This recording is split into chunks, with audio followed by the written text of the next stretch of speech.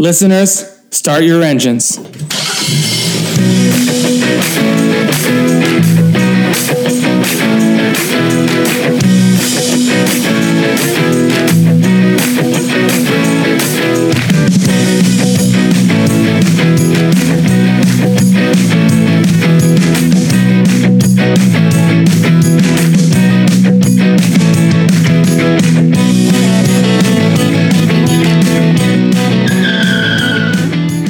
Detours, episode 52. Rob here. On this episode, Lauren Knight of That Movie Is Fine joins us to discuss 2001's Planet of the Apes from director Tim Burton, the sixth of 9 movies in the Planet of the Apes mega series as we're making our way through the history of that sci-fi franchise, etc. I'm not covering the TV shows, but everything else is fair game. So this is going to be an interesting one because this movie has a reputation.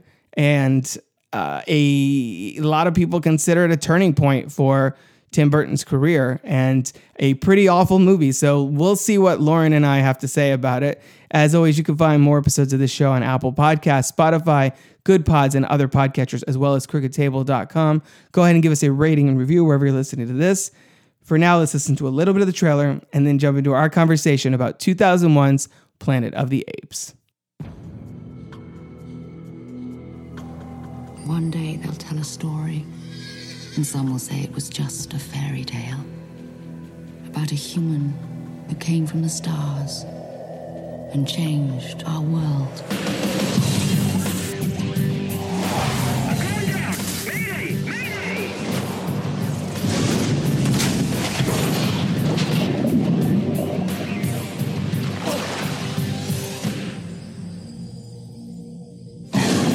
In a world where freedom is history, Where am I? What is this place? Get 'em out! And get 'em clean! brutality is law. Rise when your master enters. The powerful rule by fear. Next, you'll be telling us these beasts have a soul. Is there a soul in there? It's disgusting the way we treat humans. How the hell did they get like this? What other way would they be? If they see you on the street, they kill you on sight. You stay here, you're already dead. What tribe are you from? United States Air Force, I'm going back, but... Some humans have escaped. Is there another way out of the city? I can show you the way. They travel with apes. Declare martial law. We underestimate this human. Who the hell are they? Your story is spreading through the villages. They all want to see this human who defies the apes. Full division! Full battle ready! It's over, there's no help coming. You came. Sound the call to march! Get me the spaceman. Welcome to Franchise Detours, where we believe no movie series travels in a straight line. On this episode, we are continuing to travel through the Planet of the Apes, 9 movies spanning more than 5 decades, and we're talking now about the 2001 reimagining, I guess is what they were branding this thing as, in 2001 when it came out. Tim Burton version of Planet of the Apes starring Marky Mark, as we'll get into, I'm sure, in depth. And I am honored to welcome back to the show Lauren Knight from That Movie Is Fine. Welcome to the podcast. Hi, thank you so much for having me. I'm very excited. I'm actually looking forward to talking about this one. Yeah, thank you. You can find me at Twitter and Instagram and Letterboxd. That Movie Is Fine. And I also have a podcast that I co-host with my buddy Aaron. And you can find us on Instagram at That Movie Is Fine podcast. And this would be an interesting one for our podcast as well. So this might give me some ideas. So thank you. Yeah, absolutely. No, of course. I think this franchise has been an interesting one because, as we were sort of talking about right before we hit record here, the original film obviously is a classic, spawned 4 sequels that no one talks about except the people that have joined me on this podcast. This movie that did well and then disappeared and then is now back in full force. And so it's like it's going to be interesting to see what happens next for this franchise, which has kind of gone all over the place. And in doing these conversations, I've realized like how much of an innovator in a way the Planet of the Apes movies were, because that first one and that second one came out at a time where there weren't really movies franchises. There weren't a lot of these continuous, like, come back next time for another adventure in the Planet of the Apes. That wasn't a thing in the late 60s, early 70s. And those first few movies take some incredibly weird turns, which people will have heard me talk about by now. But yeah, so I'm glad that you came on for this one. This is one of the ones, honestly, I was worried it was going to be hard to find someone to talk about, because either people haven't seen it and they don't care, or they have seen it and they're like, no, I'm good. I don't need to go back and rewatch that. So what is your history, just for context, with Planet of the Apes as a franchise? So the very first Planet of the Apes movie I ever saw was actually this one, the 2001 Burton one. Yeah. I was in about 10th grade when it came out. I, like every other, high school aged girl who was in drama club, was obsessed with Tim Burton. So I was very excited to see this one in theaters. I knew nothing of the original except for how it ends, because obviously the ending has been like parodied and it's just so iconic. But I never really bothered or had any interest in seeing the original. I went solely for like Tim Burton, and then it really has a stellar cast. Yeah, it does. But yeah, so this was my first experience with Planet of the Apes. And then I saw the reboot, I guess, because this was technically maybe supposed, you said reimagining. That's what they called it, because they're like, it's like it's like they hadn't really coined the term reboot for film, I think, just yet. And it's a remake, but none of the characters are the same. It's just it's a weird, tries to strike a weird balance. Yeah. Which we'll get into. So then I saw the I don't know in what order. I think I Rise saw all is four, or like I'm first, trying to and think then, of years. I saw all four, three. There's a fourth one coming next year. Yeah. Okay. So I saw all three of the like reboot ones, or whatever, if that's the appropriate. The terminology They're gets also not sketchy. remakes. Yeah. They're also not, like remakes that take place like on Earth. So I saw all of those. And then when I worked for the Alamo Drafthouse as a film programmer, which was also how I saw these reboot ones, because like Alamo would do advanced screenings, from time to time for certain movies. So we had some advanced screenings of the new Planet of the Apes ones. But I saw the OG in 35 millimeter, which was, in my opinion, like the way to see it, especially for the first time. Back in like, I don't know, 2019, maybe 2018.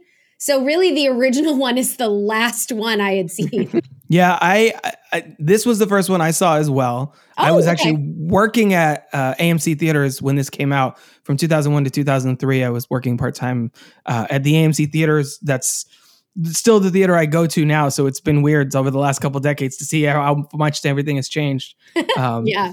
And I then went back and watched the original film, like probably that summer or that same year or whatever. And then saw the three new ones, and then went back at some point after the most recent film and watched the sequels. And I found them really interesting. And then I had the idea of doing this podcast, so I kind of added that in the mix. And it's been wild for me to finally get to them. So now I'm working my way through them all again. I'm seeing most of them for just a second time. And yeah, I didn't know much about this except for exactly what you said, like the makeup, the ending. Mm-hmm. But I was obviously, as again, a big Tim Burton fan. This is a lot of the point where a lot of people are like, oh, and that was where Tim Burton's career started to take a turn. But up until this point, it was all Batman and Beetlejuice and Wood and Sleepy Hollow and like the good shit, basically, from Tim Burton. The stuff that even the people that don't really like Tim Burton that much were like, well, those were good. Yeah, exactly. So, yeah. And Ed Wood. Yeah. Did you say Ed Wood? Yeah. I did. Yeah. Of course. Gotta say Ed Wood. So going into this, what was your initial reaction when you saw it then? And kind of what are your overall thoughts now, having to rewatch it for this podcast? So honestly, I went in with an open mind. Again, I was excited. I went in not knowing that I was supposed to hate this movie. Right.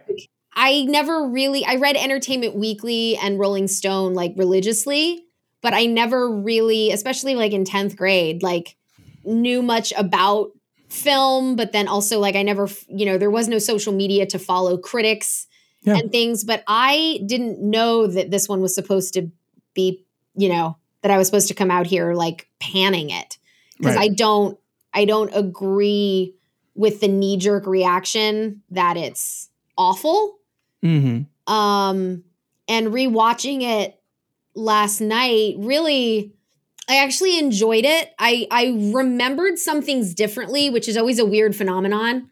Like, I remembered the ending, but I remembered it happening in a different way. Like, so I don't know why. The wires in my brain somewhere along the line of last 20 years have gotten crossed. But there were a few things that kind of made me cringe. Like, I could maybe see what they were trying to do, but it didn't quite translate. But I mean, when we're talking about, Russia at war with Ukraine, when we're talking about, the Black Lives Matter movement, when we're talking about all these things, LGBTQ community under attack, and like trans and drag queens, like, it kind of seemed ahead of its time, because those all were issues that, while they existed and were there were problems, and there was not like equal treatment, that was not really outspoken 20 years ago. Right. So I feel like the movie probably carried a different weight with it. Everyone always wants to go towards like racism or something when you're talking about like the apes versus humans. But I thought it was actually more relevant today than 20 years ago. There are some, I agree with everything you said, more for the most part. Like, when I saw this as a teenager, like I liked it a lot. I used to have this on DVD actually. And regarding the twist or something that was in the DVD that kind of explained it, which we'll get to later. But yeah, so I also was a fan of it. I was also a big Entertainment Weekly reader at the time, and I mostly enjoyed this movie at the over the years. And I think my attitude really soured on it because I guess I don't know. I feel like I felt pressured to. As a 20-something to like, well, I guess it's bad now, right? We don't like that. Like, what's going on? Yeah. And it's watching it now in context with the other movies, like it does feel very different from those original 5 movies. And I think that the reception at the time was split because the movie critics who had already seen those original films had the context historically where this franchise was at that point. I think they were like, no, there just doesn't, it doesn't honor the legacy of the other movies, et cetera, or whatever. Because I do think those movies, there's a certain charm to that old makeup.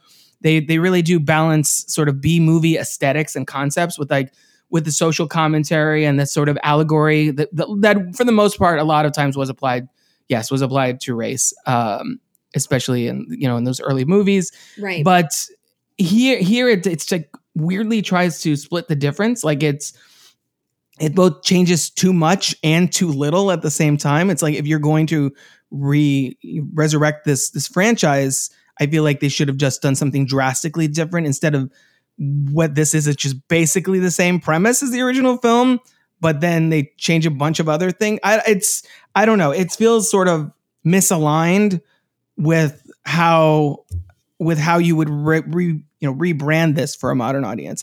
I do like the point that you mentioned that it feels more relevant, and I think that one of the good changes was the Ari character played by Helena Bonham Carter in this movie is more like sort of she's the daughter of the senator, and she's privileged, but she's sort of an activist. Like, I think that was an interesting angle. The closest analog we have to her in the original film is Zira, and she's a scientist who tests on humans. So that movie is really more of a kind of commenting on animal testing and that sort of thing. Fears of nuclear war. These are all things that the original movies talk about more because they were more in the zeitgeist at the time.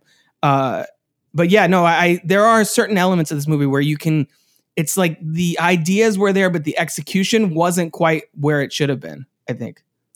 Yeah, I agree with you. I think this one, again, I didn't have time to like rewatch the original, but also we aren't here to discuss, exactly the original. But this one was more, they wanted to make it more action oriented, right? Like they wanted more action scenes and stuff, but they focused more on kind of the military, like the politics in a way, like and the world building I thought was effective. And then they made it more of like a militaristic society. And those elements are in the original movies to an extent. I think one thing that they're missing is that in the original film, they're missing the third element there. Like there was science, there was military, and those were the chimpanzees and the gorillas. And then the orangutans were like the politicians, but the politicians were also sort of tied up in religion. And this movie has at least attempts to comment on the religious part of ape society. But I feel like there's not really an avatar for that. There's not a character that represents that arc. And so it feels sort of like it's missing something there. I can see that. I disagree with you a little bit when you had said about, if they're going to do it, they might as well have done something like completely different. I was thinking that I at least respect the movie for trying to not just be a remake, right? Yeah. And I think part of why people don't like it might have to do with the ending, and I know we're going to talk about it, but definitely. I read a synopsis of the book because obviously like the movie was based on a book, and it's more in line with the book's ending.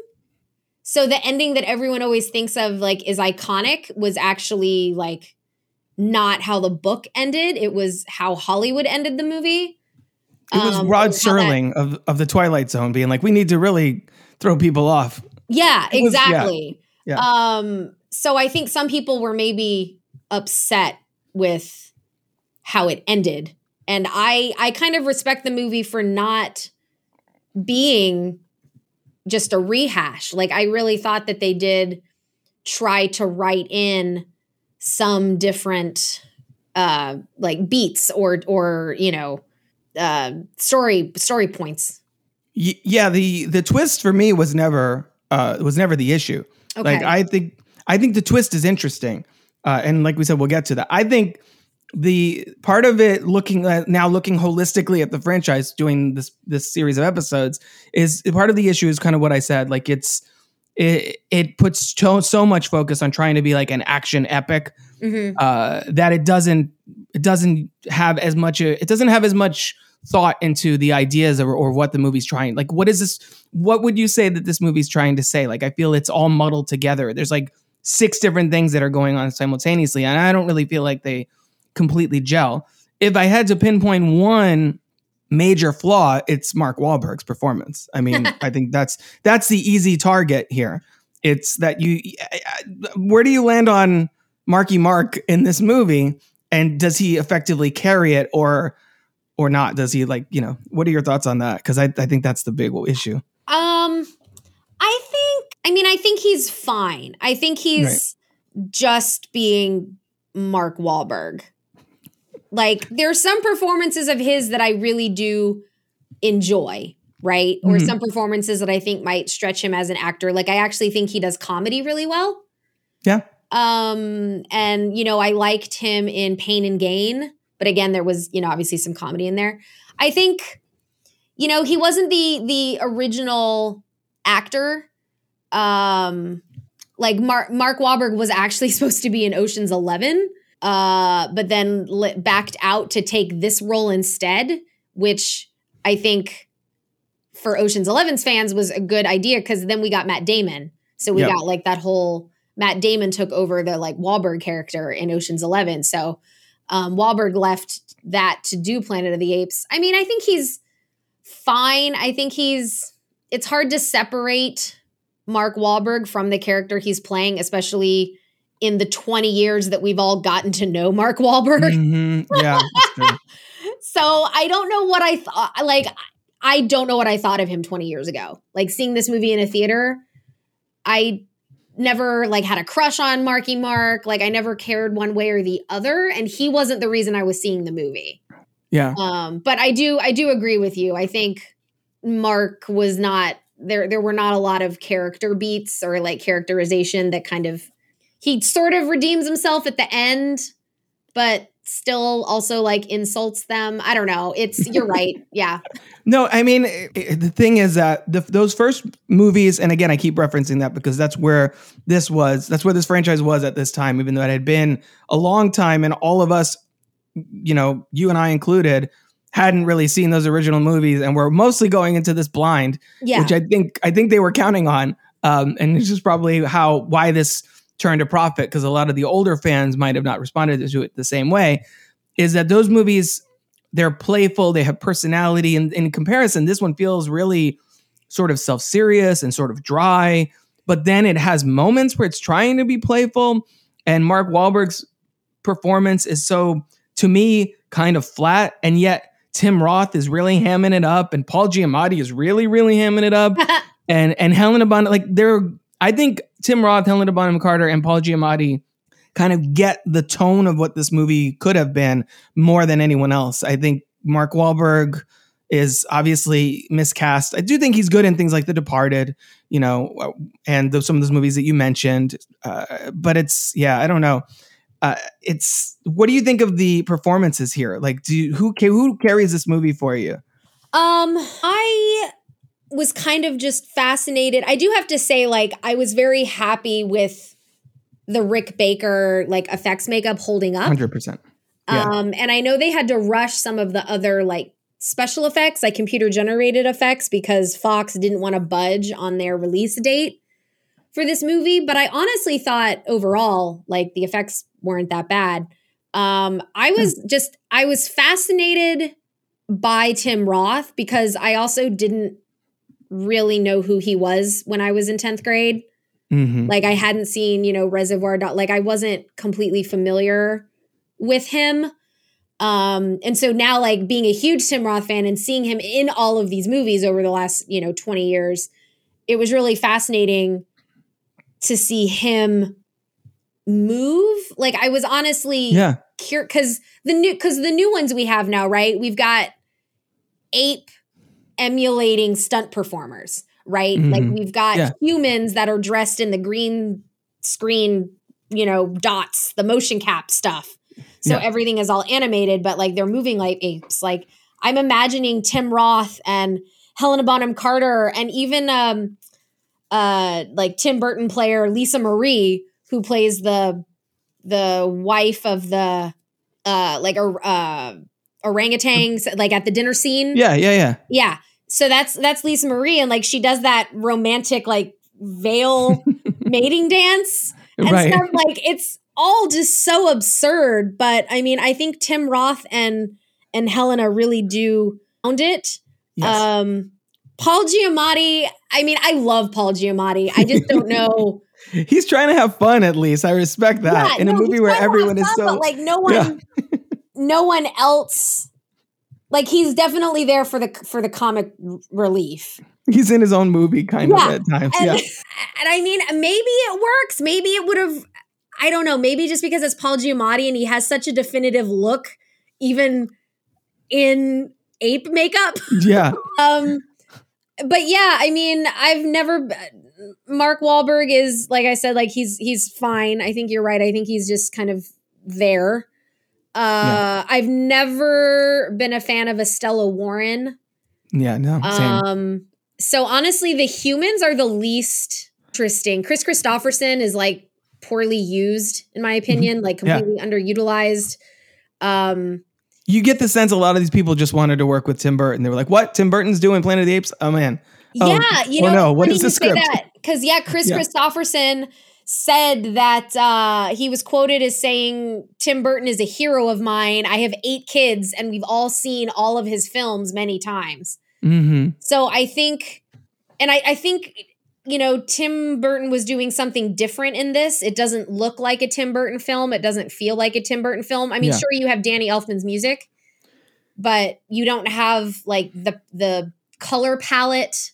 You don't have the patterns of like the costuming patterns. It's no black and white stripes. Exactly. No black and white stripes. What's going on? Like curly Q, Nautilus, shapes. I think for me, it's the actors portraying the apes that really are so committed. Cause when you think about it, the whole premise is just silly. Yeah. I think that's why the original movie, like as blown away as I was by how good it was, I was like, these people look ridiculous. Like humans dressed as apes. Like it's so silly. Mm-hmm. And this movie, like the way Tim Roth like jumps on the back of his horse and like it's all of just these apes so jump like a half a football field across the battlefield.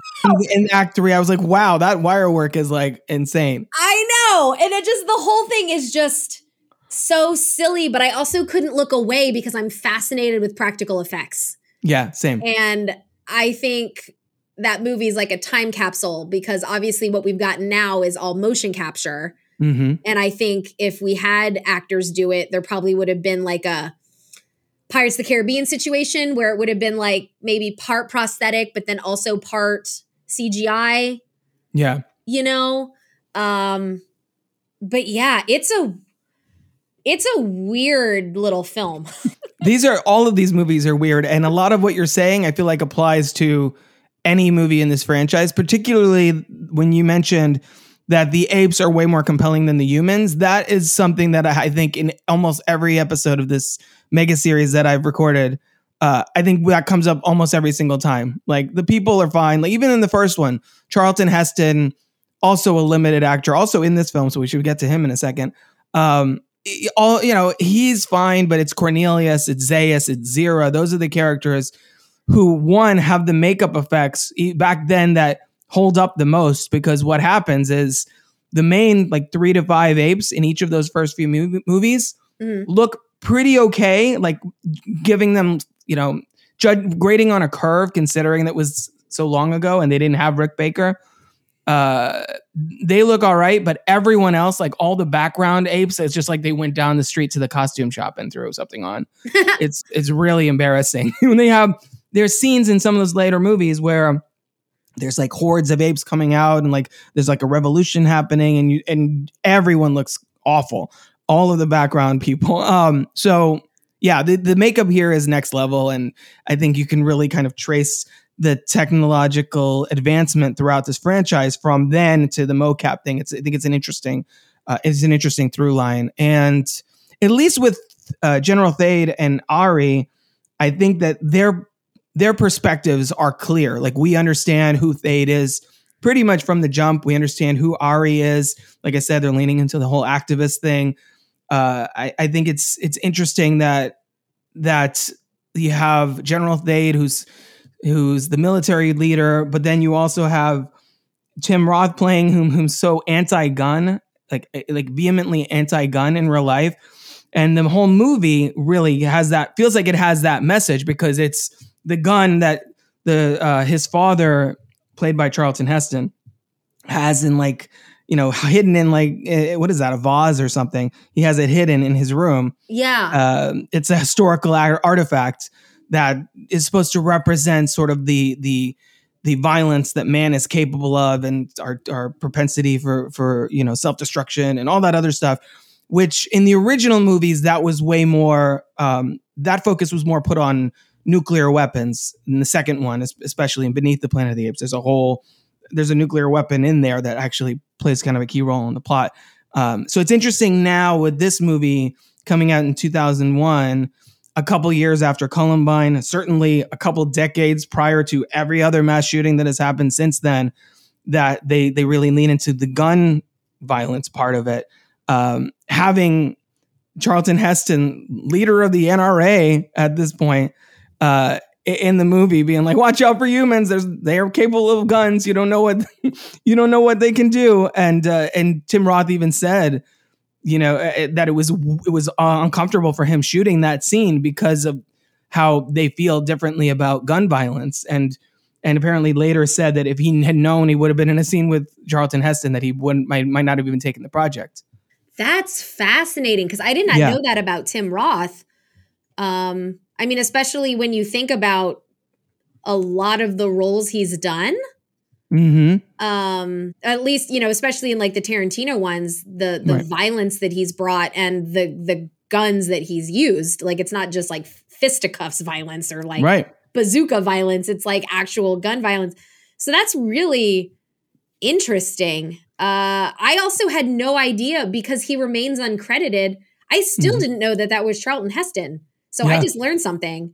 But they have him reprise this damn them all to hell" line from the end of the first movie. That's the most obvious callback, I guess, in this, which, those usually feel very ham-fisted. And this one kind of, I think it's just it's just Tim Burton's way of letting people know, hey, this is Charlton Heston. Remember when he said that in the original film?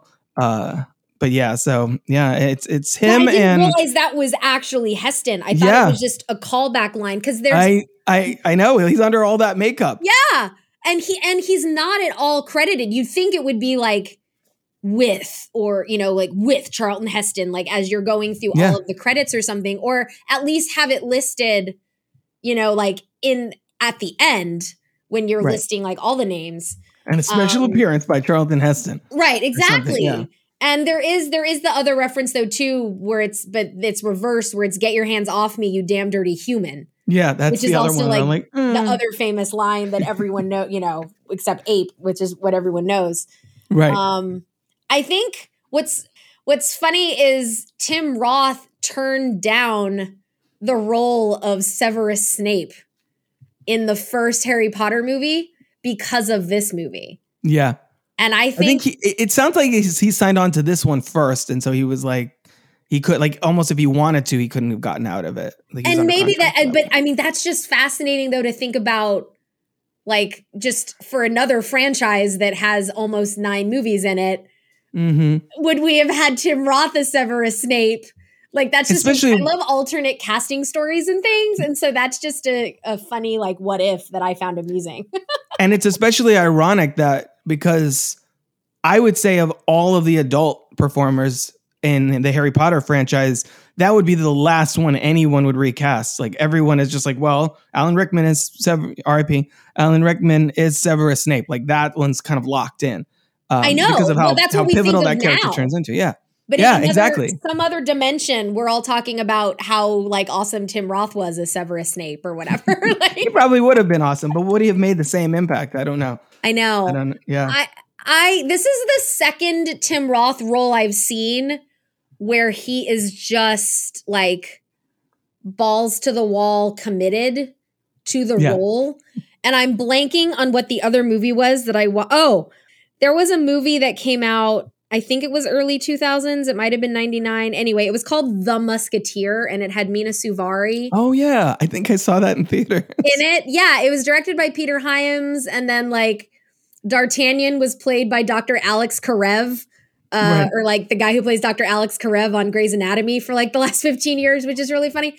But Tim Roth plays I don't think he plays Richelieu. He plays someone else who, like, killed D'Artagnan's family and, like, yeah.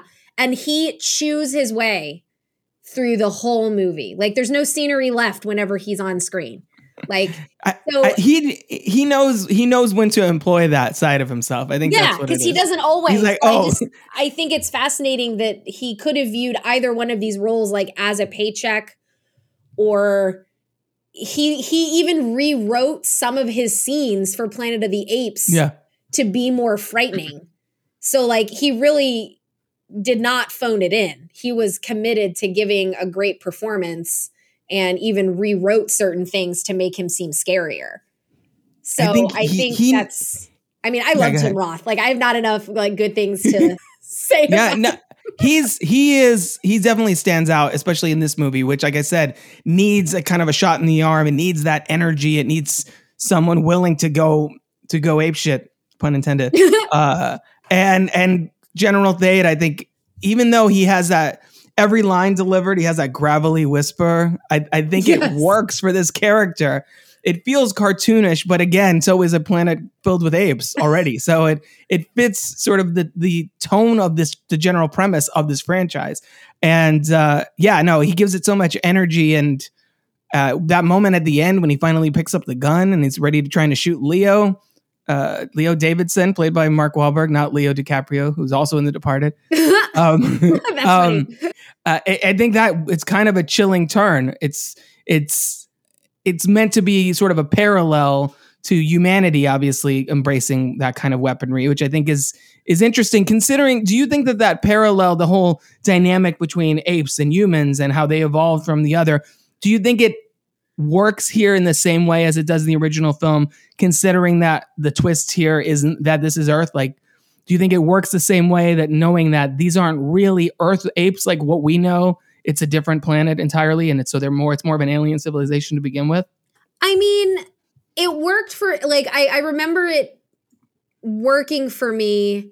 Mm-hmm. I think it still does because of how they explain the ending. Like when we can talk about, like, we can spoil, right? Like, yep, go for it.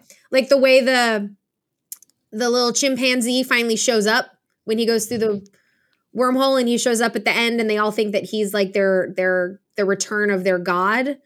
Like, it is a little confusing because all of the chimpanzee, like all of the apes on the research ship or whatever spaceship that Mark was on that had the research apes, like they were all chimpanzees. So I was a little confused as to like how we got gorillas and orangutans like in this world. Was there another wing of the space station Oberon that we didn't see? Right, because or like what was going on? Yeah, the captain or something in the video recording says that they're isolated and uninhabited, like the planet is uninhabited or something. Right. So it's a little weird. Like the twist is, oh my gosh, these chimps are from the original like crash, like through the wormhole that was in the past. Like the timeline's a little weird. But I like that, except then I'm wondering, well, how did we get orangutans and gorillas then, if you're saying that the chimps from the Oberon were the like progenitors? They were on another floor. They were in a different division. Mark was working with the U.S. Air Force. Maybe the Navy had something going on a different level. Who the hell knows? No, but I like all of that. I think it's when it's revealed that Kalima, the sort of the forbidden area, which in the original movie, there's a forbidden zone. That's where the wreckage of the Statue of Liberty is on the beach and all of that. There was even sort of like some kind of structure on the sand here, which looked like it was clearly sort of an homage to the crown of Lady Liberty. I thought that too. Like it had broken in half and it was like all pointy and jagged. Or whatever. Yeah, I noticed that too. Because it's such a huge piece of iconography from this franchise.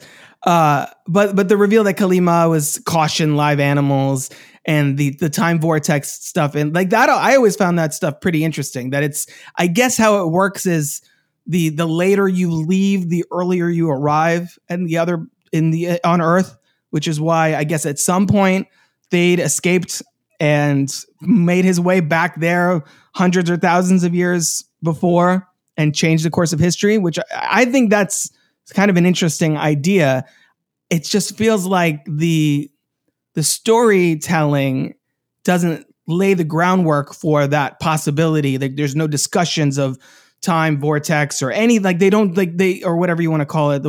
There's no speculation from any scientific character in this movie being like, oh man, it could be a wormhole where you do this. Oh, that's stupid. Nobody believes in that or what, like just, there needed to be something to lay that out for viewers because what they did is, like I said, I used to have this on DVD.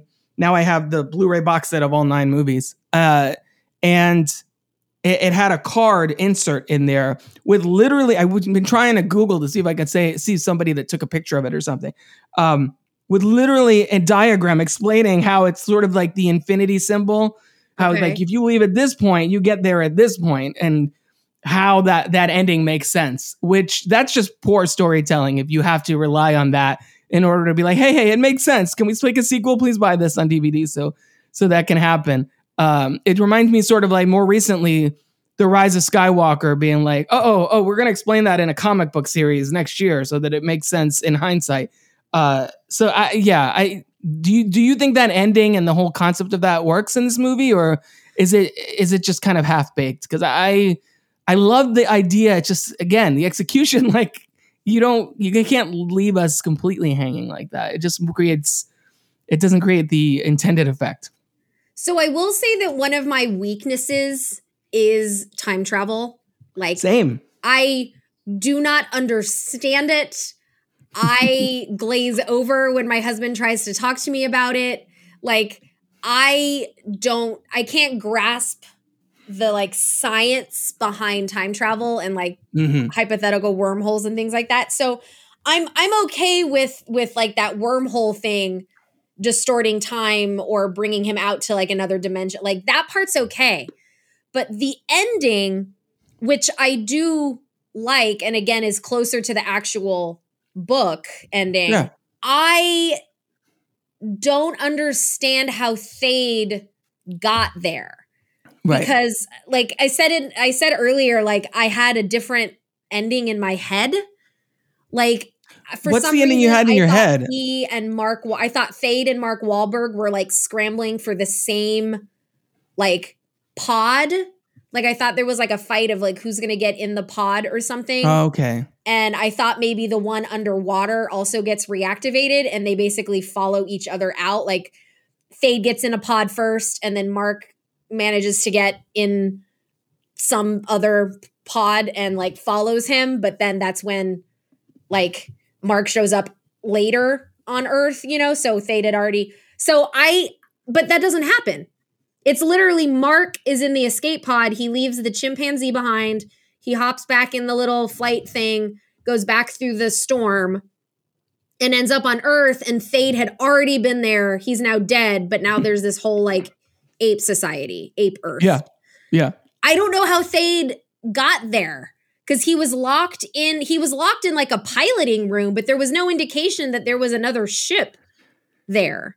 There was no indication there was another ship there. There was no line. Like I said, there was no line of dialogue to imply the possibility of something being wonky with the time travel. I have a weakness for time travel in the opposite way that I love that shit. So whenever it shows up in something, I'm like I did an episode on Ninja Turtles 3, which is the one where they go back to feudal Japan. And I was like, man, I should love this because time travel, but also everything else. So I like the idea of the time travel, but it's not, the foundation isn't laid for anyone to walk out of this movie feeling satisfied or feeling any other than emotion other than, huh? And I think that's a problem if you're trying to relaunch a franchise. And there was hope for a sequel because this cost $100 million and it made $362 million worldwide, which is, it turned a solid profit. Yeah. But I think that the fans and or critics or whatever just kind of soured on it after a while, and they were just like, forget it, nobody cares. Would you have liked to seen a sequel? Like, how would this ending would have worked for you in a sequel where they could have like expounded on it a little bit? Yeah, because it did pose something interesting, and like I said, like I do like the ending. I just don't know how we got there. Like, yeah. I just don't know how we arrived at that ending. But I think I had read somewhere that Mark Wahlberg and Helena Bonham Carter were basically like signed on for any sequel that happened. Like the story was going to continue with Ari and somehow with Captain Leo Davidson, but both of the same actors were attached. But obviously that never happened. It's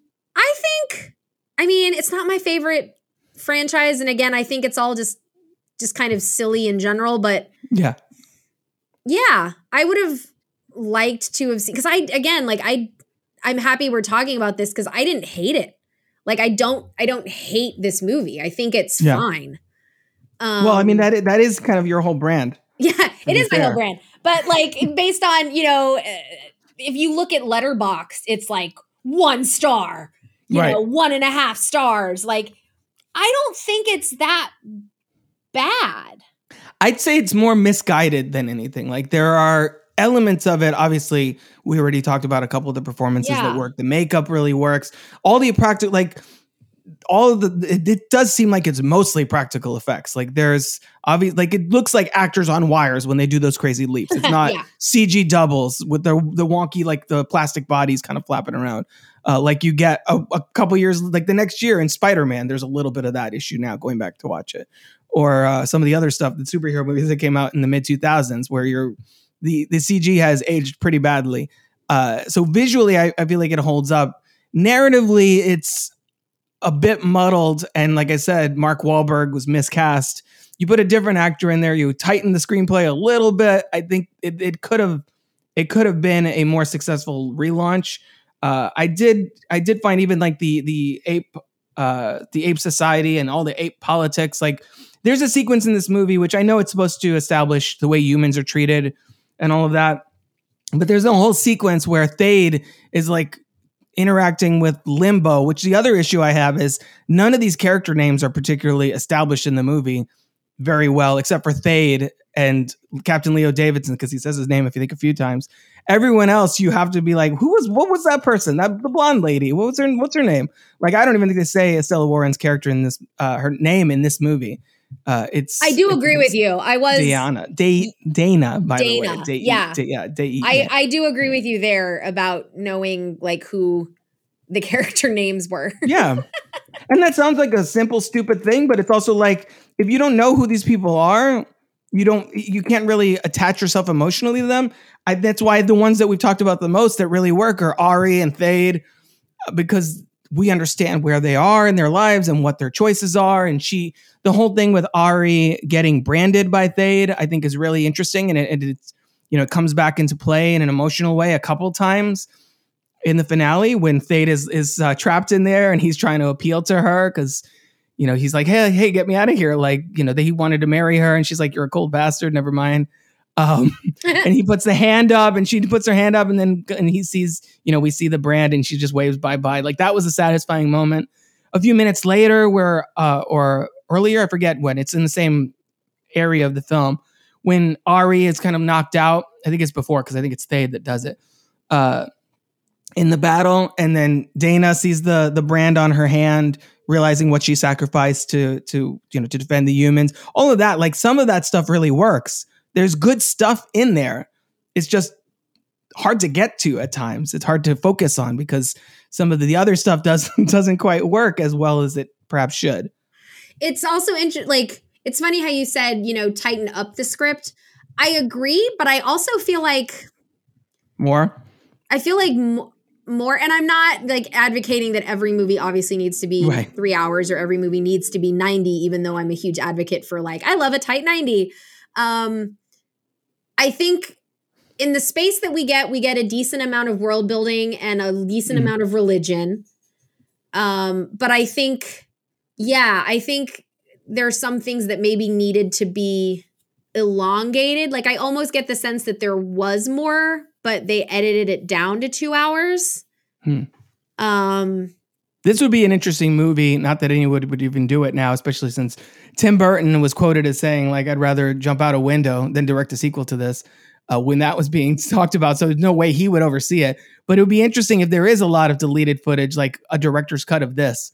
Like, because again, I'm just curious because I feel those like are the interesting ones. Yeah, like the battle is supposed to be like the huge, climax to the film, but it doesn't seem big enough. Or I don't know. It's the end. It's how we get to the ending that bothers me because there's no indication that Thade had ever left that planet like beforehand, right? Right. Like there's no indication that he left the planet before Mark Wahlberg got there or that he left the planet after. But like Mark left first, so then in theory, like I don't know. It works backwards. I mean, Pericles. So like Pericles left before Leo. He was sent out, and he was out there for who knows how long, hours, days, whatever. And then eventually they were like, we're gonna leave him out there. And Leo was like, no, I'm gonna go get my monkey. He's like, I gotta go out there. They won't let me fly. That's his whole arc is I want to fly, and then I'm just gonna, take a pod and go after it. Like his arc in this is I've been an asshole, haven't I? I'm like, yeah, kind of. And that's pretty much his character arc for this movie. So he left a shorter amount of time after Pericles than Thade presumably left after him, and so Pericles landed a little bit after him. And I'm okay with that as far as like wormholes go. Right. And but the fact that we don't see Thade trapped with another spaceship or we don't see Thade being let out and then goes to the lake where he had murdered the other, the gorilla henchman. Like we don't see that. Even if the camera had like panned over and in the back of where Thade was being trapped, we see like a crack in the wall or something where it's like, oh, there's an indication he can get out of there at some point. Like something to give us like to connect those dots. I think would have been helpful. Yeah, I agree.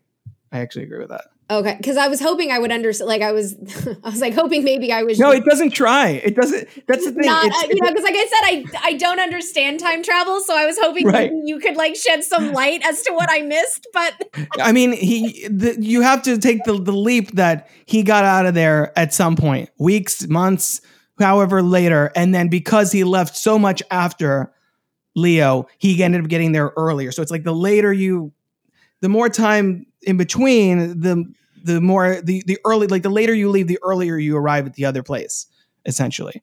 But he knew nothing about the like vortex thing. He knew nothing about how to power shooting a gun. Like learning how to shoot a gun and pulling a trigger is not the same thing as like flying piloting a thing or understanding that there are black holes and wormholes and like electrical storms. Like, well, Pericles knew how to fly it. So maybe he kidnapped Pericles. There's a whole nother movie there of Thade breaking out, kidnapping Pericles, making him fly some spacecraft that he finds. Yeah, that's true. Because Pericles the other thing was like enhanced. His DNA was like spliced. Yeah. So he was like all the chimps were like smarter than the average chimp. The one like morsel they give you for why how that twist might be possible is that one of the characters, I think it's the Kari Hiroyuki Sanada character, whose name again as the Krull. Again, this movie is not great on establishing character names. He tells Leo like Thade is going to come for you no matter what, and he's like, "Yeah, I'm counting on it," or whatever. So that's like the one little thing they give you that, oh, he went after him. He just followed his trajectory somehow, I guess. Presumably a sequel would have explained that. Yeah. He repairs the ship, the fuels. Like remember they blow the fuel and it's like his big weapon for the battle. Yeah. And maybe it recharged or he found an alternate fuel source. Again, the movie doesn't, that's why this twist doesn't feel satisfying. It's because it's not the kind of twist like The Sixth Sense or one of these other famous ones where you go back and you're like, oh, everything makes sense now. It's the kind of twist where they're playing a plot point that you didn't even know was on the board and leaving you to be like, see, or didn't I blow your mind? I'm like, wait, what is happening? You didn't know that we were doing that. No, you didn't. Like, I didn't even know we were, what's happening now? Who are you? What game are we playing? Like, they didn't establish the rules properly enough for that to be in a possibility, let alone, the cliffhanger ending that this one and done movie is going to sit on. I agree. It's not earned. Like, right. I like the twist, but there's nothing that leads up before or after. Like this was kind of before like end credit scenes or like mid credit scenes. So like you could have even wrapped it up with like a mid credit scene that sort of explains, and not everything needs to be explained in a movie, but I feel like this is something that needed a little more. Given the legacy of this film, I'd say most people agree with you. But I think the legacy of this film is a little bit unfair. Like I think people were comparing it so ferociously to the classic and iconic, 1968 version that they were gonna be disappointed. Like they went in with low expectations, and then there's nothing you could have done that would have like changed their mind. Right. Yeah, I mean, aside from maybe some miscasting of a few things, like I don't think it's as terrible as people say it is. Yeah. No, I agree with you on your podcast. This movie is fine. Like it's watchable. It's not great. It's not dog shit. It's like it's in the middle. That's the fun part of doing this podcast, especially with franchises. Like there's always installments that like, oh, that's the bad one, and I'm like, the weaker one. But even in bad movies, there's interesting stuff to be gleaned from it, and I think this one is no exception. Like we said, Tim Roth is fun in this. I think Helena Bonham Carter is good in this. I think, like we said, all the things that we mentioned. I think that the story wasn't quite there. It's not as polished as I think it would like to be, but They tried something, and I think they also maybe they might have been even leaning on the fact that they were going to make a sequel to this a little too hard. You see how people make movies, and then some people like leave things off the table because they're like, maybe in the next one we'll do that. For example, today, as of this recording, they announced that like they're doing the new Mortal Kombat movie, the sequel to the 2021 movie is filming soon or whatever. But in that first movie, they don't even have a tournament, and that pissed a lot of fans off because I think that movie is like, we'll get to the tournament next time, the tournament. And fans are like, well, what is that? That's what it is. A big thing with like my friends group, because we all logged on, because this was obviously during the pandemic. Yeah. And so like we logged on to like Zoom, and we all muted our mics, but we all like pressed play at the same time, So like right. we were all watching it together. And I remember like all of us were kind of upset about that. And then you had people online that were like, they're setting everything up. They're going to show it in the next movie. Everyone needs to chill out. And I was like, but then don't maybe call it Mortal Kombat, or call it like Mortal Kombat the beginning, or like, I don't know. Something. Like, it's not like Lord of the Rings where they're greenlighting 3 movies off the bat and you're like, next couple years we'll get there. It's already happening. It was unclear. Killed off some characters that you're used to seeing in the actual tournament.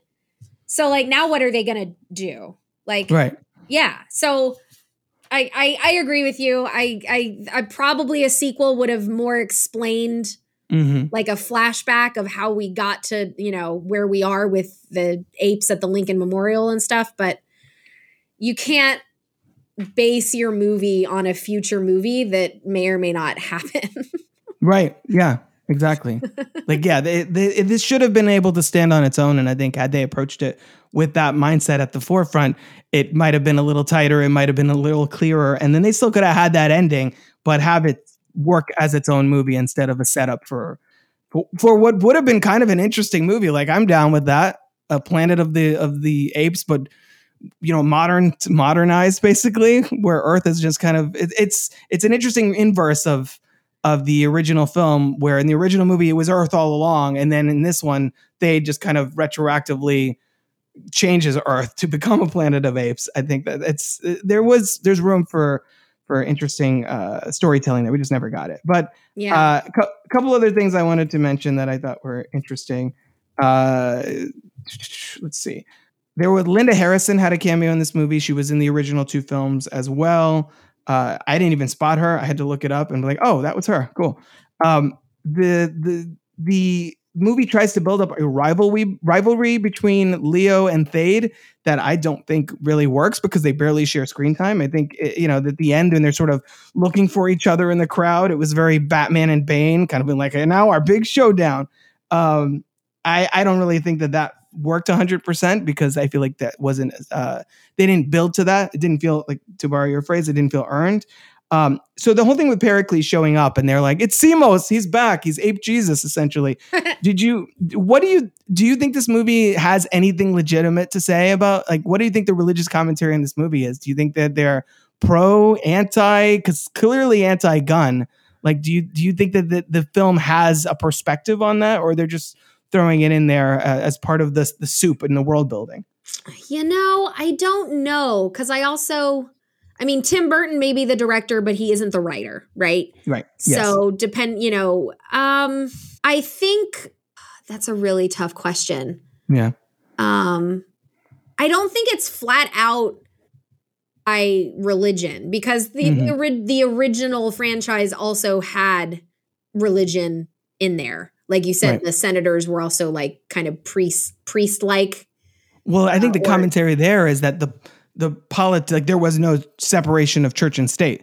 Like literally the same character is like minister of, the sciences and also like guardian of the faith or whatever. Like he has a title that's literally those 2 things combined, which I think it's kind of warning against those 2 concepts being, interchangeable, perhaps.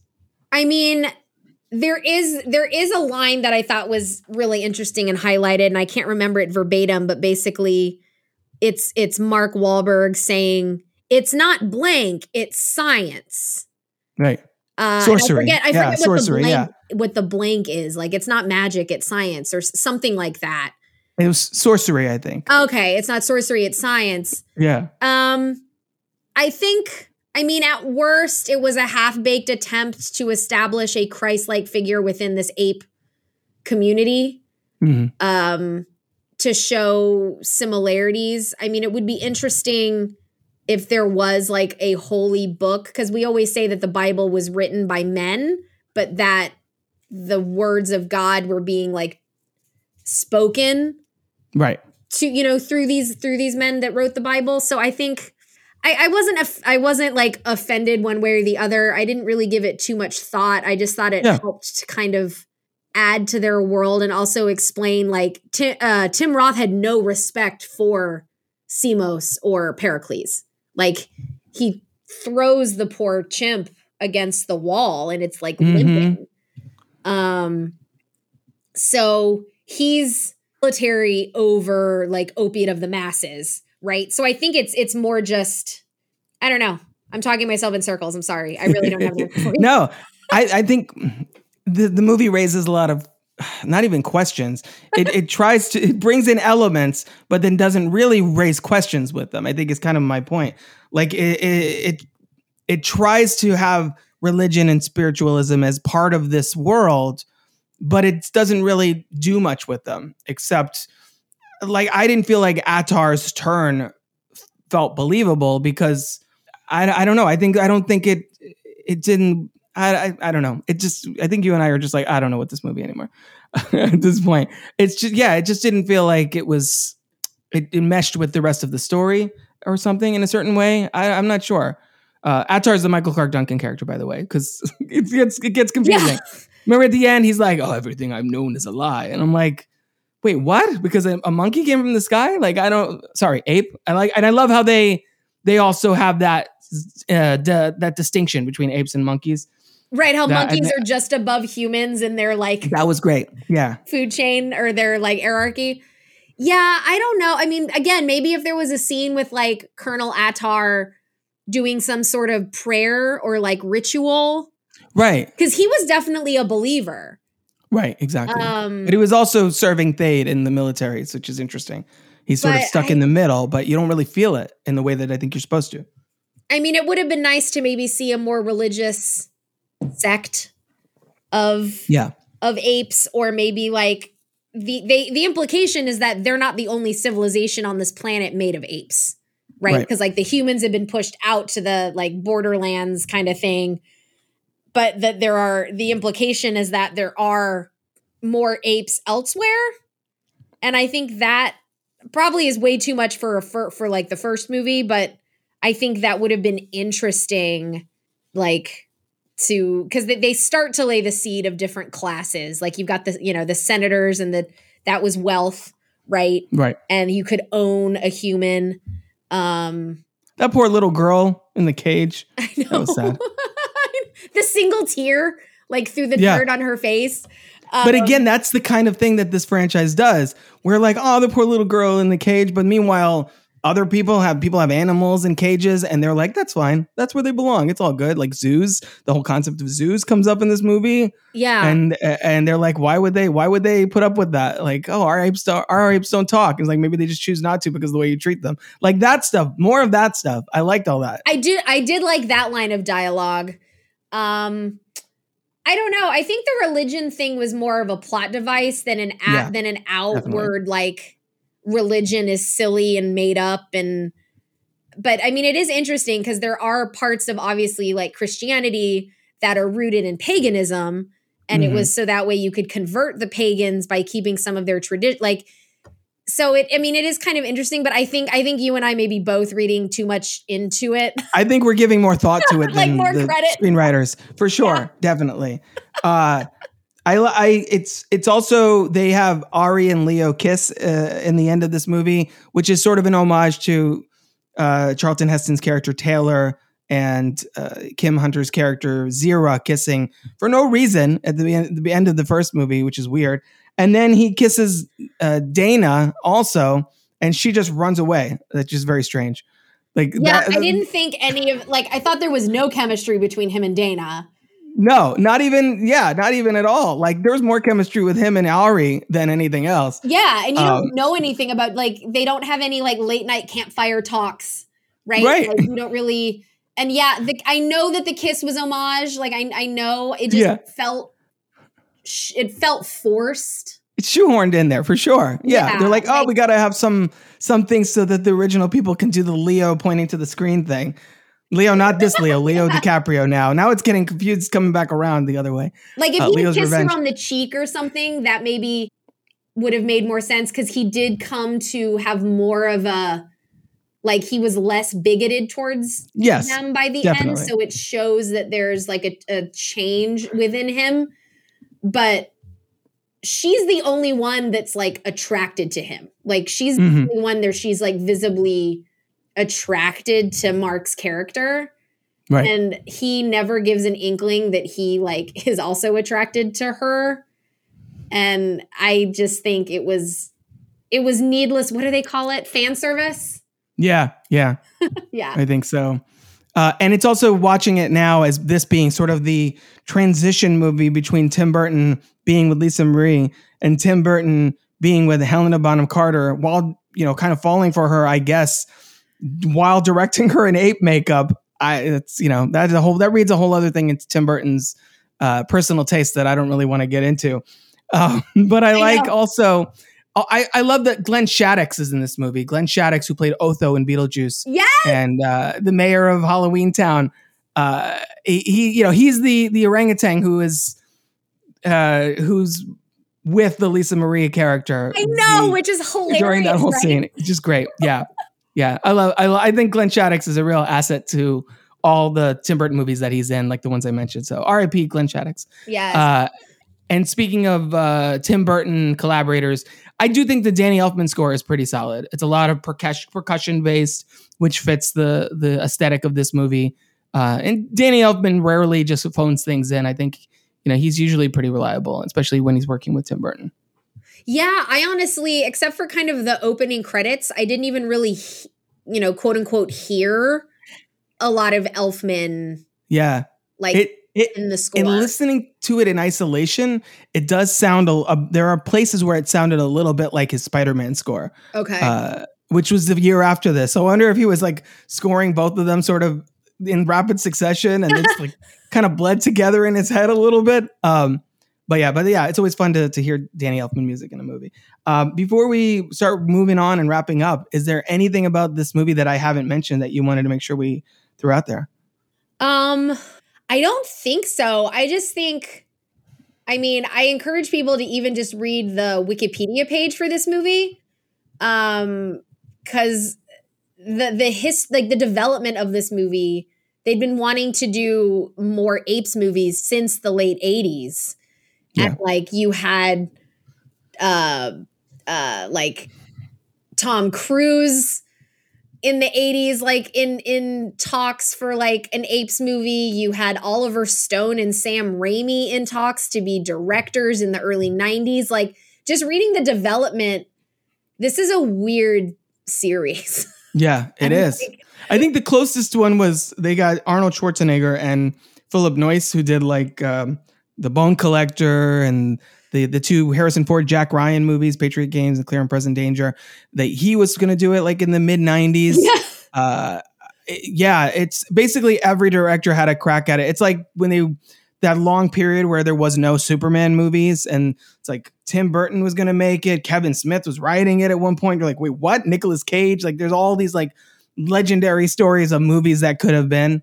Yeah. So I think both of us would agree. If you saw this 20 years ago and you're like, oh, it's terrible, maybe revisit it, especially since if you're listening to these episodes or you're going to watch the new one next year, Kingdom of the Planet of the Apes in 2024.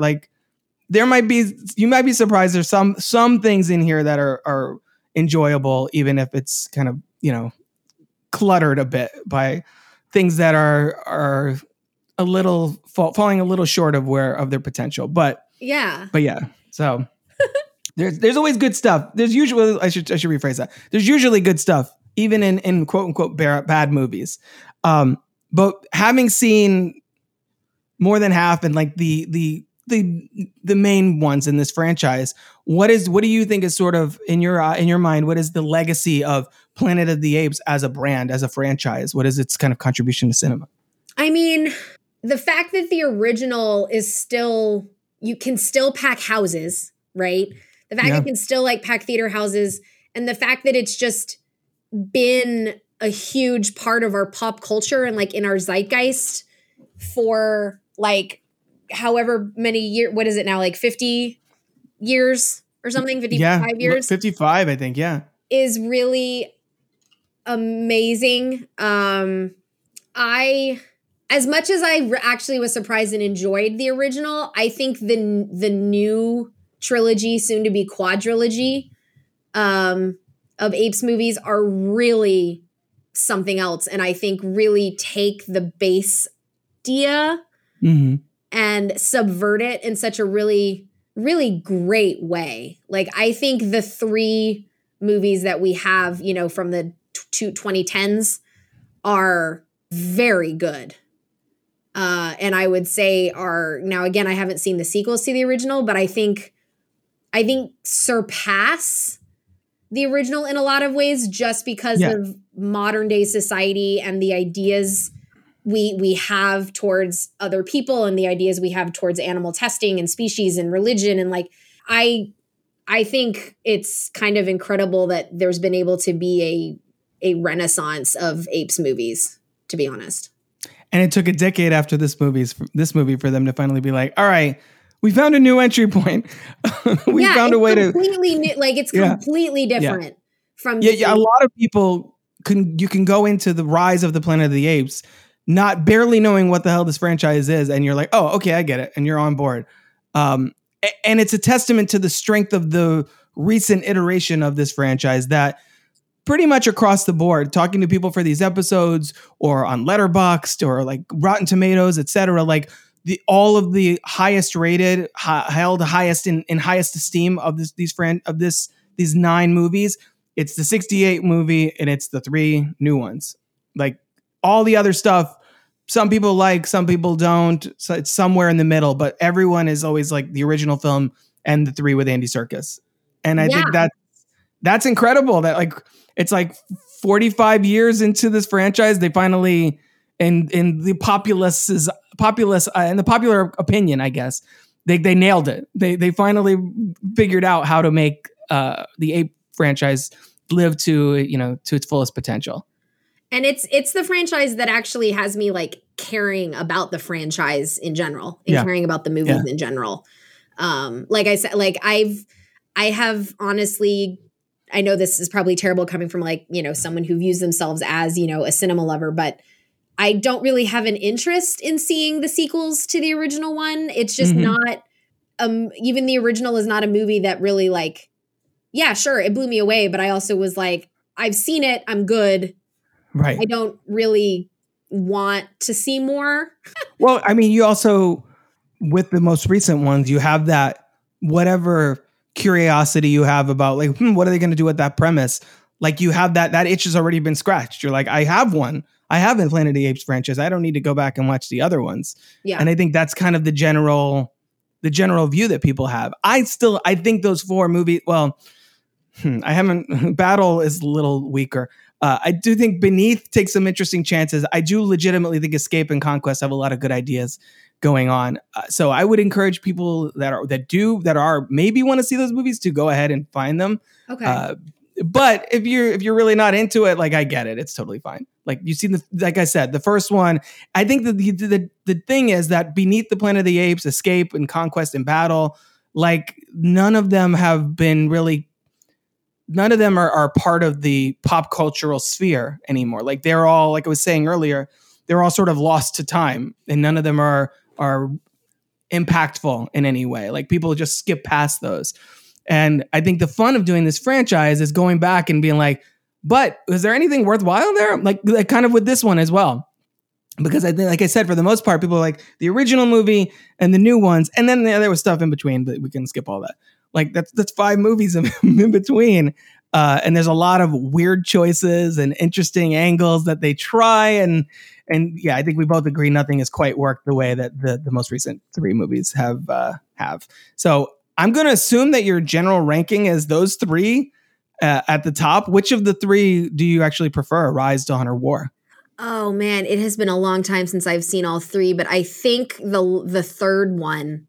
So War, I think. I think for me, it would probably be 3, 2, 1. And that doesn't mean that 1 is the weaker. Right. 1, it just, obviously it's the setup film. Exactly. Yeah. And 2 and 3 are able to explore just more themes and everything, you know. So the first one's important, but like I think they've gotten better so hopefully that bodes well for the 4th. Yeah, we'll see. We'll find out with Kingdom of the Planet of the Apes. It's not Matt Reeves doing it because now he's fully committed to the Batman and the Penguin and whatever other the spinoffs he comes up with next. I just like the naming structure. Like, give me the Catwoman. Like, give me more. Yeah, that should be the next. Like, if they do the Batman Part 2 and then they do another HBO Max spinoff in the middle, just give me the Catwoman in the middle between 2 and 3 or whatever. Like, I like all that stuff.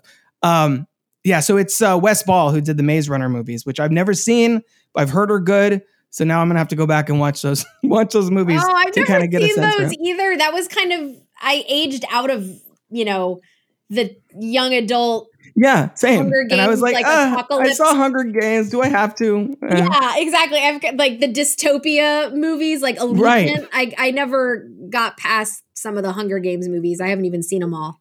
So, but hey, you know, like maybe the Maze Runner movies, even if the script isn't great, the directing is great. Like, because he's obviously just directing it, not writing it. So, as far as I know, right? Do you know who the writer is? God, I should probably find that out. He might be. Who the hell knows anymore? Let me see this while I have it on here. Yeah, he's not writing it, but there's a couple writers from Rise, Dawn, and War who are still involved with Kingdom. So, that's good. Okay. That bodes well. So there's some continuity at least. But yeah, so Planet of the Apes, interesting franchise. I'm glad you came on to talk to me about this one. Like I said, this is where everyone, I think this is one of the episodes where the listenership will either grow or drop significantly, depending on how people feel about this one. But thank you so much, Lauren Knight, for coming on to talk about Planet of the Apes from 2001. Can you tell people where they can find you on social media? Sure. You can find me on Twitter, Instagram, and even Letterboxd at That Movie Is Fine. And you can also follow the That Movie Is Fine podcast on Instagram and TMIF Pod on Twitter that I co-host with my buddy Aaron Hudson. Awesome. So it sounds like maybe a Planet of the Apes 2001 episode or something coming up on your show. I think it could be really interesting just I think to kind of reappraise it, because that's what we kind of like to do on our podcast is, you know, not real. We don't do a lot of mainstream movies. We talk about a lot of like cult or exploitation movies or things that we think maybe got a bad rap that should be reclamation projects. Yeah. Yeah. I can get down with that. It seems interesting. Like, yeah, I could maybe see a Planet of the Apes 2001 episode just because of how much everyone says they hate it.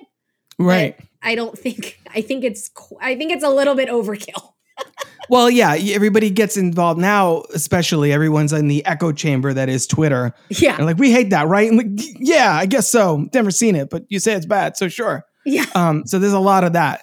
There's a lot of people bitching about this movie on Twitter that weren't born when this movie came out, probably. So, you know, maybe see things. It's the reason that, much to my dismay, I've seen all the Twilight movies because everyone was talking about them. And I was like, well, I'm not going to give my opinion if I haven't seen them. Like, see things for yourself and then form your opinion, people. And I think, like we said, we've talked for over an hour about this movie. There's things in here that are worth discussing. So people find That Movie Is Fine podcast on your podcatcher of choice and subscribe. Maybe we can get Lauren to bring this movie over to her show. I'm bringing it back. There's going to be a resurgence of reappraisal for this one. Hey, how did these monkeys get like this? Like, just doing the Marky Mark voice is funny enough. Yes. So that's worth it. That's worth it in and of itself. You do a good job. You do a good imitation, thanks. Robert. Yeah, thank you. Thanks, Lauren. Big thanks to Lauren Knight from That Movie Is Fine for coming on to discuss 2001's Planet of the Apes. Divisive ? I don't even know if I don't even feel like it's divisive anymore. I just feel like it's pretty generally loathed across the board. And, that doesn't mean there's not elements of it that are worth giving a tip of the hat to, as Lauren and I mentioned. There are a few things to call out about it that do actually work, much to our surprise. This was the first time I'd watched this movie in probably a couple decades. It's been a long time, and I was a big fan of it then. So, I still have a modicum of respect for it now, even though I'll get to my overall ranking of the franchise down the line when we get to the final episode. But I want to know, have you seen Planet of the Apes 2001 in any time in the last couple of decades or at all? Because I feel like a lot of people just hate on this movie without ever having seen it. And I think, see it for yourself. If you hate it, then you hate it. If you love it, then you love it. Let's all respect each other's opinions here. Anyway, you can find me on Twitter @CrookedTable, same handle on Instagram, via email at robert@crookedtable.com.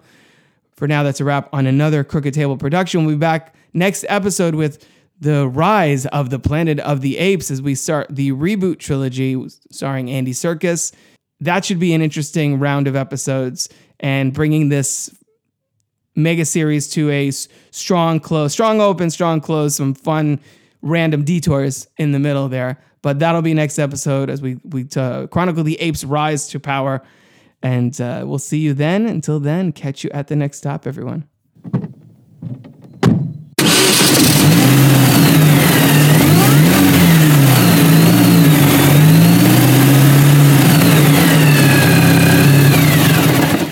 This has been a production of CrookedTable.com. All rights reserved. C-R-O-O-K-E-D.